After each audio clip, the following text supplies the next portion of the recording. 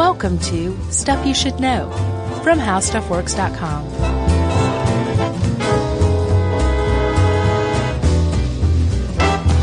Hey, and welcome to the podcast. I'm Josh W. Chuck Clark.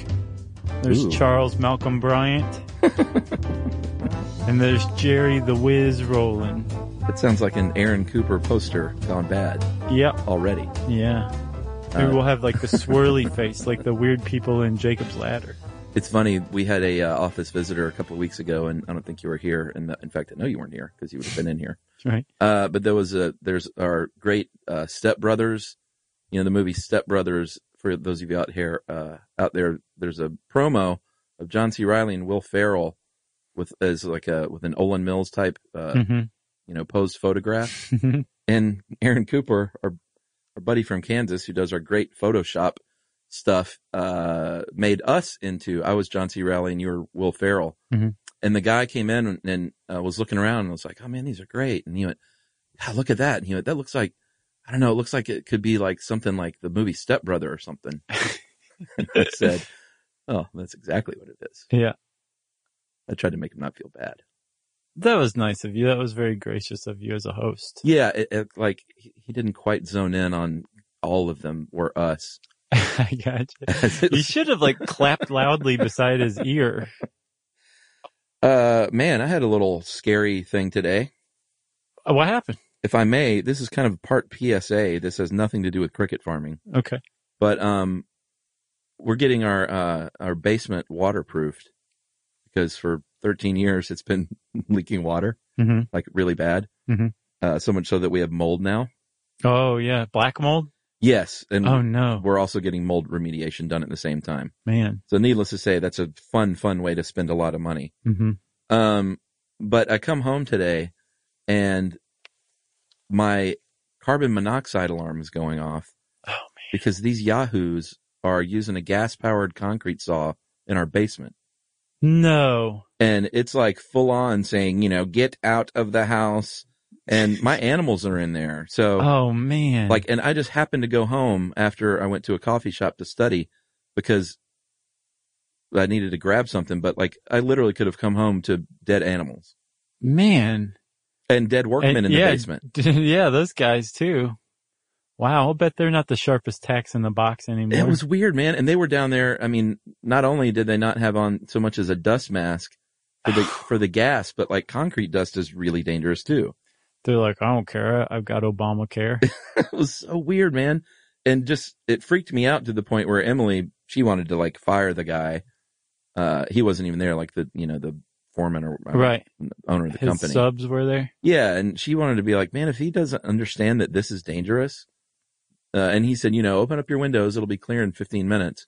And it took 2 hours for that alarm to stop going off. Oh my gosh. Wow. That is really scary. It was really bad, man. I was out on my deck basically for the rest of the morning until I came in with my dogs and my cat in a crate. Man, that's like how some people commit suicide. I know. Yeah. And these guys are just doing it gratis for you. Yeah. It was weird. Yeah. Anyway, so I'm slightly shaken. Yeah, I'll bet. Oh, I'm glad you made it, man. You look good. You look okay. Thank you. You look healthy. Your pallor isn't gaunt. I think you're okay. Oh, I just got to calm down here. The sound of the crickets on our miniature cricket farm here are soothing me at least. I know. They put me to sleep. I'm glad we set that up. That was pretty good. That was one of our better segues, sadly enough. Thanks. Yeah, we are talking crickets, aren't we? Yeah, we covered entomophagy. I meant to look up when, but seems like a long time ago. Right. And that's eating bugs and insects. But this is focusing specifically on crickets because by all accounts, they seem like sort of our best bet at trying to get something like this going in America for real. Yeah. They're pretty easy to raise. They don't require much space. You can set up your own cricket farm at home. And really, we should say the point of all this, the whole reason anybody would want people to start raising crickets at home is because the earth is about to collapse and our food supply is in in real danger, right? So I've got some stats for you, Chuck. Okay. So meat consumption per capita has increased into the developed world. Actually, it's doubled in the last 30 years. Wow. And that's thanks in no small part to the rise of the BRIC countries, Brazil, Russia, India, and China, who have huge, massive populations. And as they entered the capitalist global economy, have generally become enriched. And the more money they have, the more meat a civilization tends to consume, at least these days, right? Yeah. So that doesn't seem bad in and of itself until you look into what kind of resources it takes to actually raise meat. So you ready for this one? I don't know. I'm afraid. To produce 1 pound of meat, that's a half a kilo basically of Is this meat. beef? Beef, sorry, yeah. It requires about 2,400 gallons of water.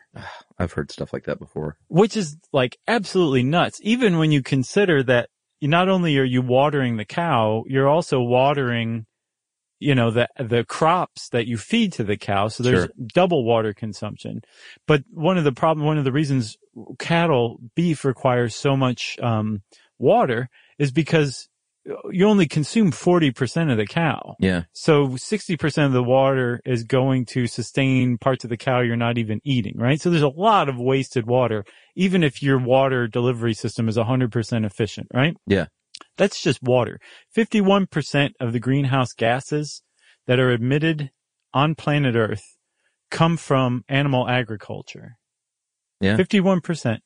And 1/3 of the world's adequate or high quality cropland has been lost to erosion or pollution in the last 40 years. Man. Now that's a huge problem, whether we are all vegetarians or not, because we're talking cropland, but we use way more cropland to feed our livestock than we do to feed ourselves, right? Yeah. Something like 56 million acres of land are used to grow crops in the United States to feed animals.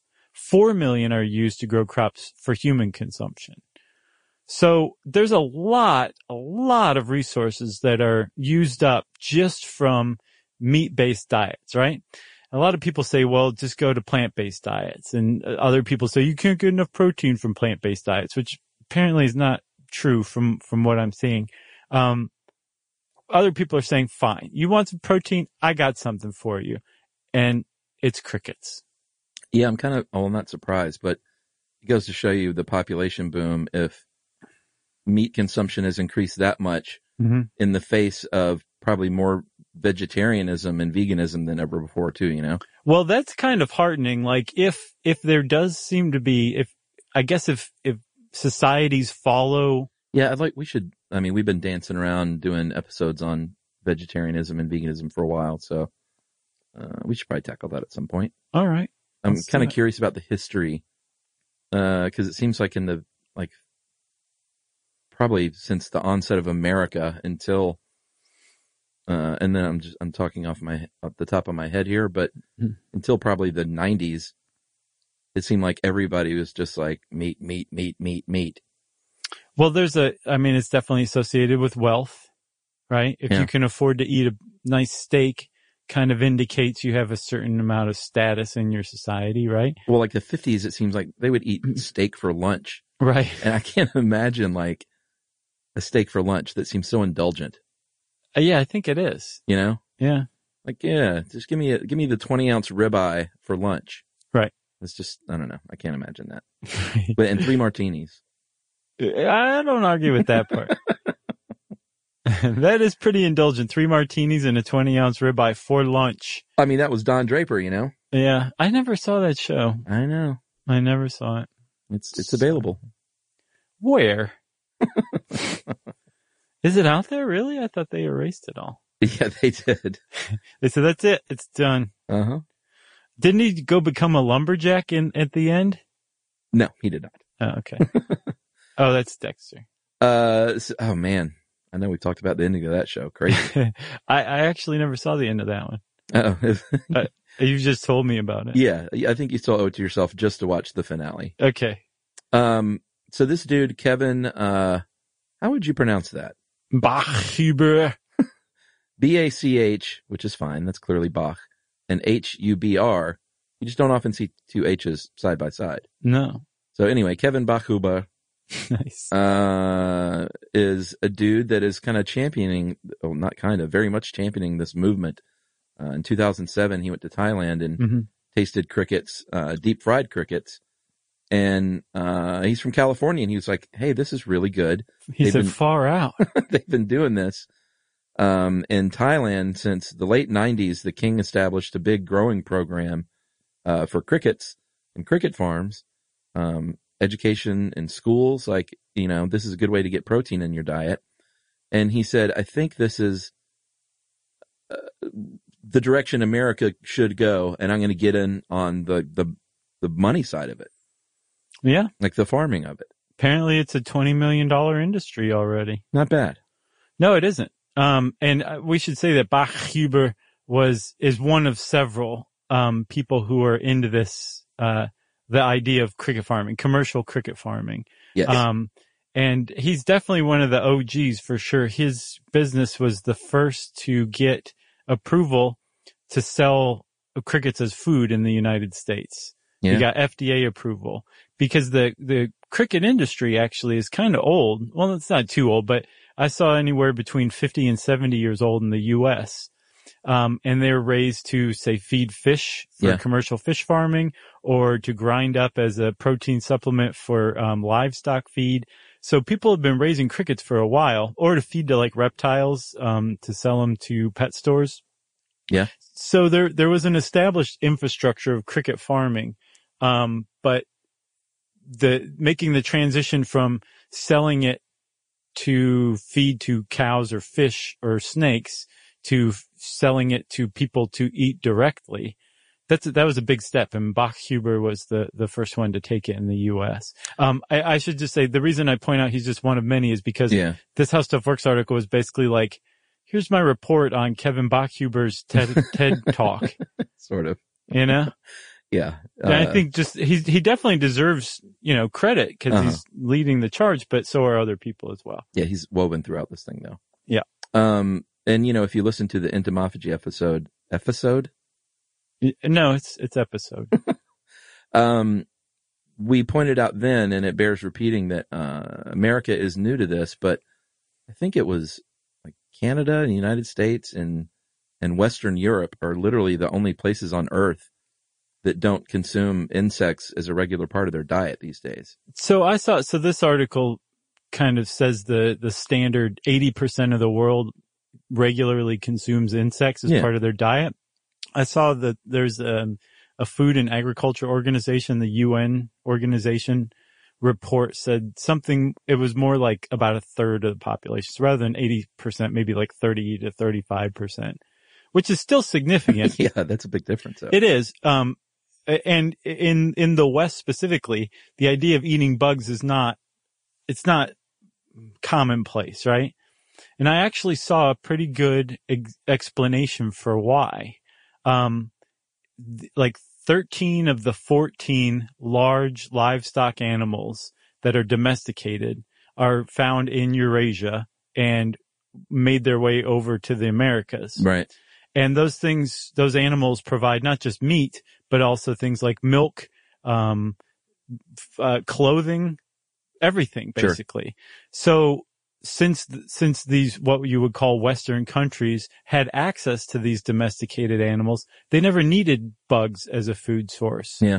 And then secondly, since they were raising domesticated animals, by definition, they had, a sedentary, agricultural lifestyle, which meant that their exposure to bugs was bugs as pests. Right. So not only were bugs not edible, they were something that were just undesirable on their face. Oh, sure. So that led to it closed the door on bugs being eaten by Westerners. And so that came to be filled by a sense of disgust, which is a basic human emotion, but it's the only one that's culturally bound, which means you learn what is disgusting from your cultural group. Yeah, for sure. But that also means you can unlearn it too. Well, if Big Cricket has anything to do with it.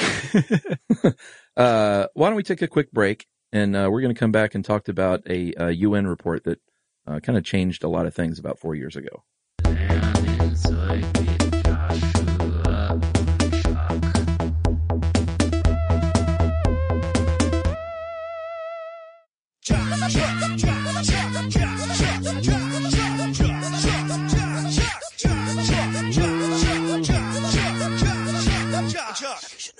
All right, so I promised you a UN report. 2013, there was a big kind of sea change. I don't know about sea change. It was the beginning Beginning of a sea change. Mm-hmm. They issued a report called Edible Insects, Future Prospects for Food and Feed Security. And it was basically just championing entomophagy and all the benefits that surround it, like how nutrient-dense crickets and other insects are, the fact that it's socially sustainable, economically viable and friendly, environmentally friendly. And it kind of paints it as like, hey, this is the future, or it could be part of the future at least, of getting protein into, Americans. Right. And the report itself didn't focus exclusively on crickets, but crickets feature prominently in the report. They're the star. It was about bugs in general and eating bugs in general. And it made a pretty big splash. I remember when it came out, it really hit the news cycle pretty hard, but it also caught the attention of that Bachhuber guy who said, all right, I think I'm going to get into this, because he'd already been exposed to eating crickets in Thailand. And then when that UN report came out, he, I think, began his startup here in the States of his commercial cricket farm startup. Yeah, it's funny. They put in this article that it was the most popular document in the history of the UN. Yeah, I didn't see that anywhere. I think he said that at his TED report. Yeah. But yeah, it definitely made a splash. I'll give him that for sure. Yeah, he spoke at a TEDx Youngstown, Ohio, because that's where he's based. That's where his company is. Right. And I guess he just made up his own TEDx probably. Right. All right, so let's talk about crickets. All insects in particular are very rich in protein, like we've talked about. They have a lot of healthy fats, a lot of zinc, a lot of iron, a lot of calcium, and there's something called, efficient animals. Well, yeah. I mean, this is when vegetarians and vegans are like, these kind of terms make their skin crawl, I'm sure. But the kind of efficiency you get out of raising and killing and eating an animal is on a spectrum. And, from cows, like you talked about, it's probably the worst, I would guess, don't you think? Right. The animal itself is efficient at converting food that you feed it into stuff that you can get from it. Yeah. So, like you said, not a lot of the cow is used to eat.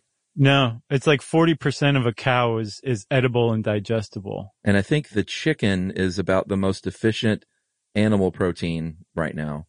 Right. But nothing like crickets. So there's two different things here, right? So you've got efficiency in nutrient conversion, which is, say, like if you eat an apple, you can convert, X amount of the energy available in the apple into, energy for yourself, metabolism, right? And poop. Right. Yeah, but poop is waste. So that stuff wouldn't count toward efficiency. It would actually subtract from your efficiency and lower your efficiency. If you ate an apple and used every bit of it and it produced zero poop, you would have 100% efficiently converted that apple into useful energy, right? And that'd be a weird apple. It would be. It'd be a magic apple and you wouldn't need a poop chute. But instead you do, because there is no such thing as 100% efficiency in any animal, right? But some are better than others, like you were saying. And with a cricket, it's something like, they're like 12 times more efficient at converting food into usable energy or stored, in this case, stored protein, right? Yeah. So for every kilogram of live cricket weight, which is a pretty substantial amount of crickets, but kilogram to kilogram or pound to pound, it just takes 1.7 kilograms of feed to produce 1 kilogram of live crickets. Not bad. For a cow, it takes 10 kilograms of feed to produce 1 kilogram of beef. very inefficient by comparison.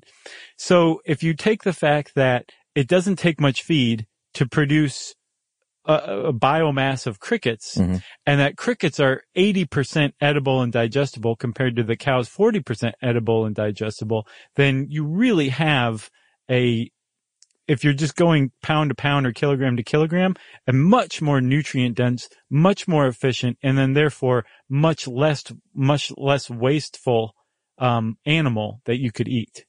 Yeah, a lot of that has to do with the fact that crickets are cold-blooded, so they're very much more efficient at converting that feed into protein.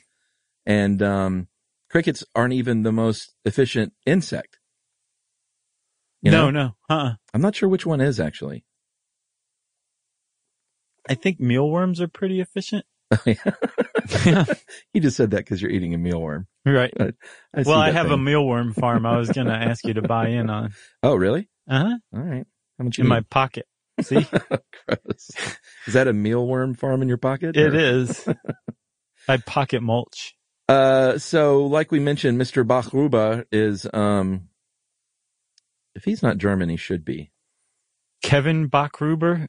I think he's But it's spelled, he's Irish German, maybe. it's spelled KVN though, so we're just inserting, vowels for him. Right. Like DNCE. What's that? It's this band. Oh, okay. Probably a young person's band. I believe so. No wonder I don't know. But he is one of, I think they're about, and this has probably changed even since this is written, about 25 or so, cricket startup farms here in the United States. Yeah, I couldn't find the current number. Yeah, let's just say at least 25. Okay. Although I'll bet they go under pretty quick. You think so? I could see losing your shirt on cricket farming right now. It's just so early. Yeah, and, true. And the market is so not there, and the stuff they're producing is so expensive. Well, and their output right now is still really small, Mm-hmm. in the early years here. But, the dream for him and all these cricket farmers is that one day it will, I don't think they have designs that will ever be like in some parts of the world where it's on every menu in every restaurant, Mm-hmm. but they would certainly like to see cricket snacks in grocery stores and, menu offerings in some of the more, wacky hipster restaurants. Right. At least. Yeah. Do you watch Shark Tank? Oh, I do. Okay. So did you see the one with Rose Wang and Laura Dazario? I've seen them all. Okay. So you saw the one with Chirps. Their cricket-based snack product Chirps. I want to try it. I do too. I'm not an adventurous eater, as you know, but I would totally try fried crickets and things. That doesn't gross me out for some reason. No, I would try it as well. And I don't know if you remember or not, but when we did that, locust thing for Science Channel, it's like the second time it's come up this month, weirdly enough. They made fried locusts and I refused to eat them. Right. And it wasn't because I was grossed out. It was because I was sure that I was going to have some sort of weird allergic reaction to them. Oh, right. And I would have had, right? Yeah. And I would have had to have been like, life flighted somewhere to a hospital and would have missed my flight home. That is the only reason I didn't eat them. It had nothing to do with disgust. But in that UN report, they address allergies, and they said that it's actually exceedingly rare that somebody has an allergic reaction to an arthropod. Yeah. Or to an insect, I should say. But the reason why I thought so is because, I had a shrimp blow up once. Right. And I just was not about to roll the dice on that. Not for what Science Channel was paying us. Well, I think it's very funny that you, I remember your shrimp years in that you had an allergic reaction to shrimp, but you wanted to eat shrimp so bad, you started to eat shrimp a little bit just to see if you could eat shrimp. Yeah, shrimp chips. Yeah. Which use real shrimp powder. It's like I think Japanese or Korean or Chinese delicacy. But now you can eat shrimp, right? Yeah, I did immunotherapy and now I'm fine. I can eat shrimp all day long. I just love that you were so dedicated to eating shrimp. I love shrimp, man. Good shrimp, like seasoned with Old Bay, just simple stuff. Oh man, so good. This is a great time to bring up one of my big pet peeves. Okay. I know that cooking with shrimp heads and tails on increases the flavor quite a bit. Does it? Yeah. Okay. Which is why they do it. But it's one thing if you get an appetizer with like the like a prawn with the head left on or something. Uh-huh. But if you like, I get pasta dishes sometimes. Oh yeah. That have like heads and tails on them. If there's a fork involved, you don't want to have to put your fork down and take the head and tail off. No, like you literally have to dig them out of the pasta, take the head and tail off, and then put them back in your food. Right. Which is just, I don't get why restaurants do that. Like maybe cook it in there and then take it off for us. So I ran across a reason probably why. All right, let's hear it. There's something called chitin, which makes up the exoskeleton of bugs, but it also makes up the shells of crustaceans as well. And chitin, supposedly, if you don't have an allergic reaction to it, chitin is apparently good for, it's said to be good for weight loss. Yeah. Digestion, it aids in digestion allegedly. And I think it has something to do with your blood pressure too. And in other countries, non-Western countries, I think they prescribe chitin quite a bit as like a dietary supplement. And I saw one study that said, yeah, it had a little bit of an effect, a little more than placebo, but not clinically significant. But it was just one study. So I'm curious if chitin actually does have an effect, but it's possible they're saying you should eat the whole thing. Well, that's what I was going to ask. All the shell. What? I mean, I don't know. They could also just be a fat, lazy chef, you know? Well, I mean, I'll eat a soft shell crab till the cows come home, but I'm not eating a shrimp tail.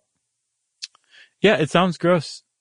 Well, it's just not like, they don't soften up enough, you know? But if you think about it though, if you're eating a fried cricket or something, you're eating the whole thing, shell and all, antenna. Well, yeah, but I throw eyes. that in the soft shell crab zone. So you eat the shell of the soft shell crab? Yeah, that's what you're supposed to do. That's what it is. I don't know that I've ever had soft shell crab.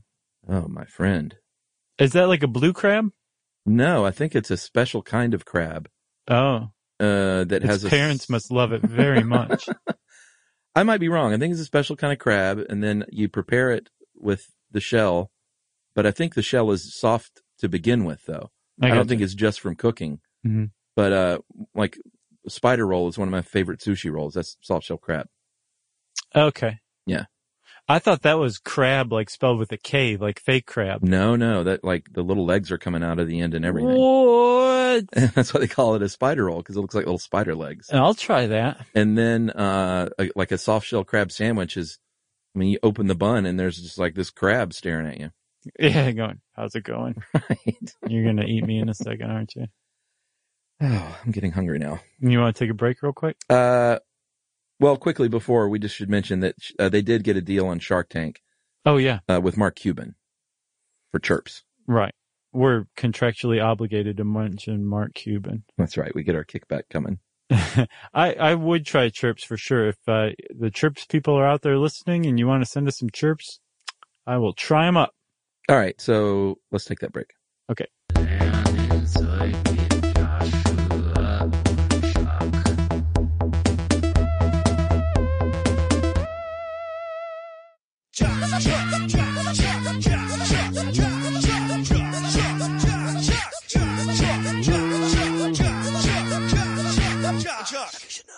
So, Chuck, we said, I think I said that one of the things that's holding this industry back right now is that it's so expensive, the products they're making.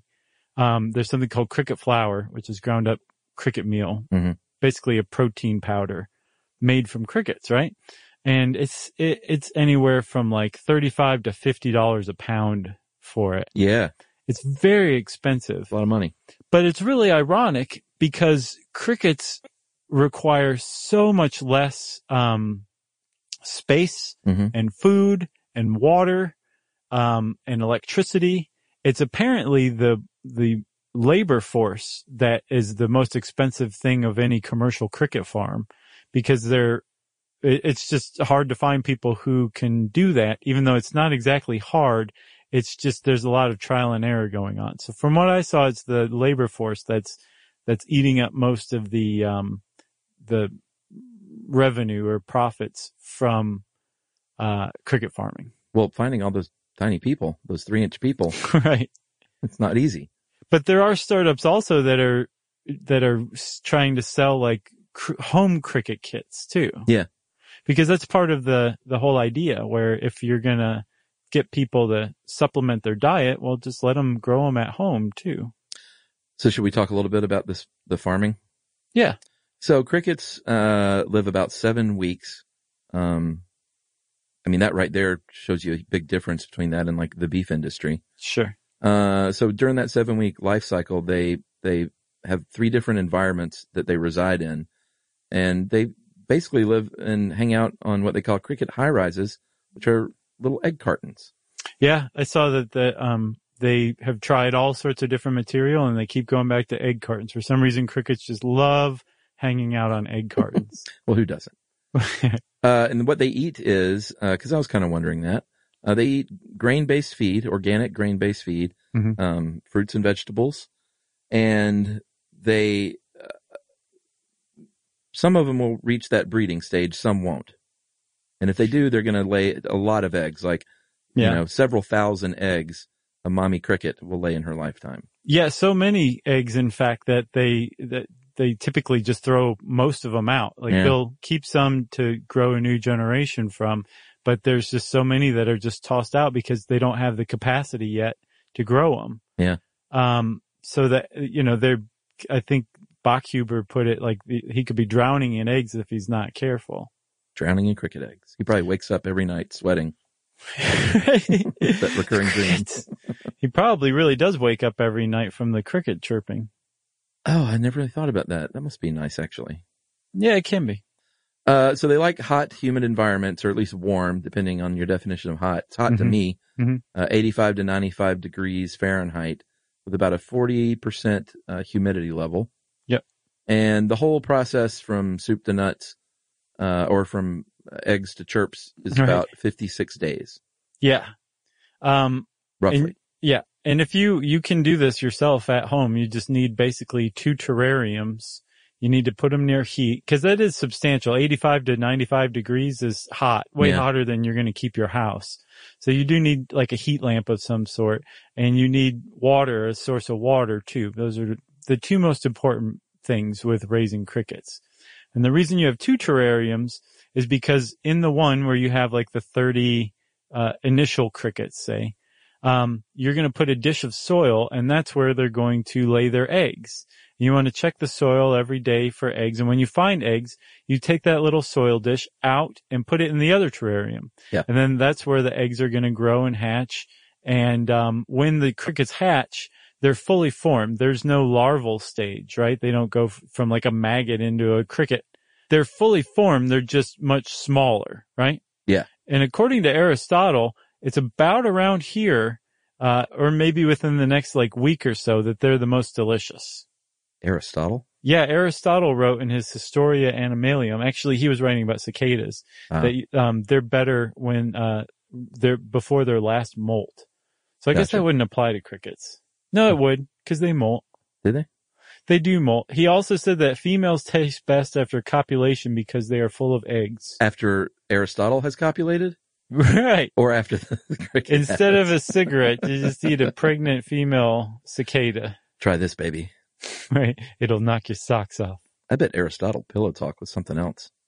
I'll bet it was here. You know? Or it'd just be like, Yeah. man, he just Shut keeps up. going on and on about cicadas. So harvesting, there's no way around it. At some point, like any live thing that you're raising, you're going to have to kill it. And instead of, like what we see on factory farms with cows and pigs, what you do on a cricket farm is you cool them down and then freeze them. And so what happens is they get cold, they start to get a little chilly, their temperature drops, and they go into what's called a diapause, sort of a hibernation-like state. And then pretty much after that, they go, it sure is chilly in here, and then they're gone and frozen. Yeah, apparently they eventually freeze solid.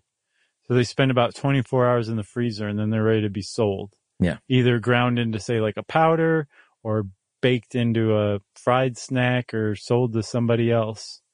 But that's that. And I was like, do they wake up then if you heat them up in a pan? But apparently after 24 hours and they're frozen solid, they're dead. Yeah. But to them, it's just like going to sleep forever. Yeah. What, I kind of wonder when I was reading this, I was like, how do vegans and vegetarians feel about eating insects? Supposedly it does not count as vegetarian. Well, it depends on who you ask. I didn't get any, like, there is no official rule book.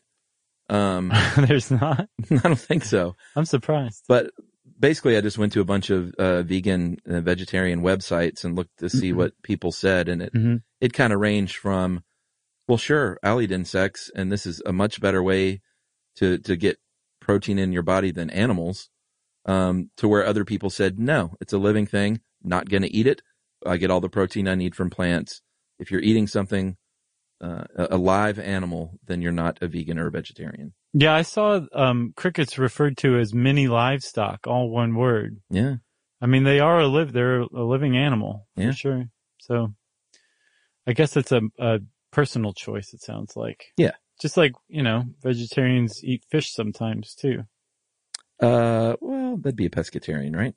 I guess, but I've met plenty of vegetarians that are like, I'm vegetarian and I eat fish. Leave me alone. And that's when you go, technically you're a pescatarian, and then you get punched in the face. Right. So eating crickets, some people say it's sort of nutty. Some people say it's a little sweet, like sweet corn. Mm-hmm. I would like to know for myself. I wish we could have gotten our hand on some chirps beforehand. Yeah. But maybe we can follow up in the future. We need a big bowl of chirps right here. Like we did with the Soylent? Yeah, with the Soylent. Soylent. We'll do a follow-up. Soylent.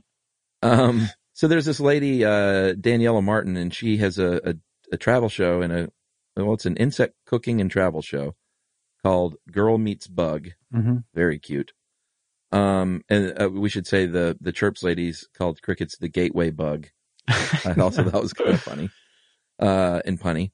And, Daniela says that she started eating crickets and kind of became fascinated with insects in general, when she was, in Mexico in Yucatan, and kind of became, I don't think obsessed, but just super interested in this as her protein of choice. And said, I started cooking them up with a little butter, little onion, little salt. And like with anything, if you put it in a pan with some butter and onion and salt, maybe a little garlic, it's probably going to taste pretty darn good. Yeah, you could cook almost anything with butter, salt, and onions, and you're fine. Yeah, even when you hear stories of these creepy cannibal people. They usually like cook it in butter. Yeah. With a little salt and onion and garlic. Yeah, I think that one guy who advertised on like Craigslist. He did. Cannibal. He sauteed with, onion, you're right. Huh. Anyway. Penis, I think it was. Say what? He ate penis that. He did. Man, that was a very disturbing case. Sure. So, she says, crisping them in the oven is another, besides, grinding them into powder, cooking them up, like broiling them in the oven. Don't overcook it. A little olive oil, a little garlic salt, throw them in about 250 for about 15 minutes and, a little sea salt on top maybe. And you're going to have a crunchy, delicious, nutrient rich snack. Yeah. And you want to clean them off too if you're cooking them from raw. Because they're bugs. It's something you want to do. What do you do? Just like wash them in a colander? I guess so. Yeah. Okay. But I think like if they're already prepared, you're probably okay. Because one of the big things that like Bachhuber did by getting FDA approval, like now you can't just raise crickets on just anything. Like they have to be fed food that is okay for humans to eat too. Right. Which is something that the cricket farming industry is running up against, because one of the big things proponents are saying is like, man, you could raise crickets if you had large scale cricket farms. You could raise crickets on food waste. And if you do that, not only are you like raising your crickets, you're also getting rid of food waste. You're composting basically, right? Yeah. Composting. That's the way to say it. Like composting. But apparently the FDA is like, no, you can't feed things food waste, you nut job. You're going to eat it eventually. Yeah. So there's big rules against it, but I think they're trying to chip away at that as well.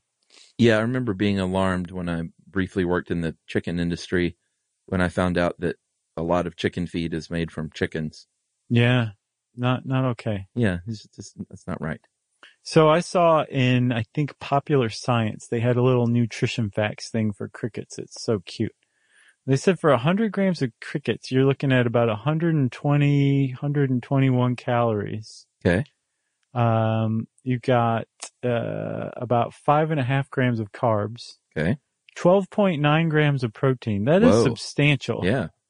75.8 milligrams of calcium. Okay.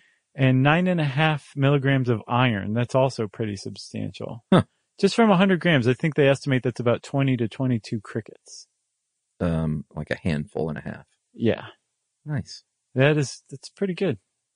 And the idea that if you are just raising crickets yourself, you can feed them your own kitchen waste. Yeah. And then eat the crickets yourself. It's like composting. There's also, right. There's also, very low barriers to entry into cricket farming. So if you're not a wealthy person and you need to make some extra money, you could conceivably raise crickets yourself and then sell them at market too. It's like podcasting. Exactly. Exactly. I think that's it. I got nothing else. All right. Well, it's cricket farming, everybody. Go make it happen. And in the meantime, you can look up this article on howstuffworks.com. And since I said that, it's time for listener mail. I'm going to call this Kevin Spacey's Accent Explained.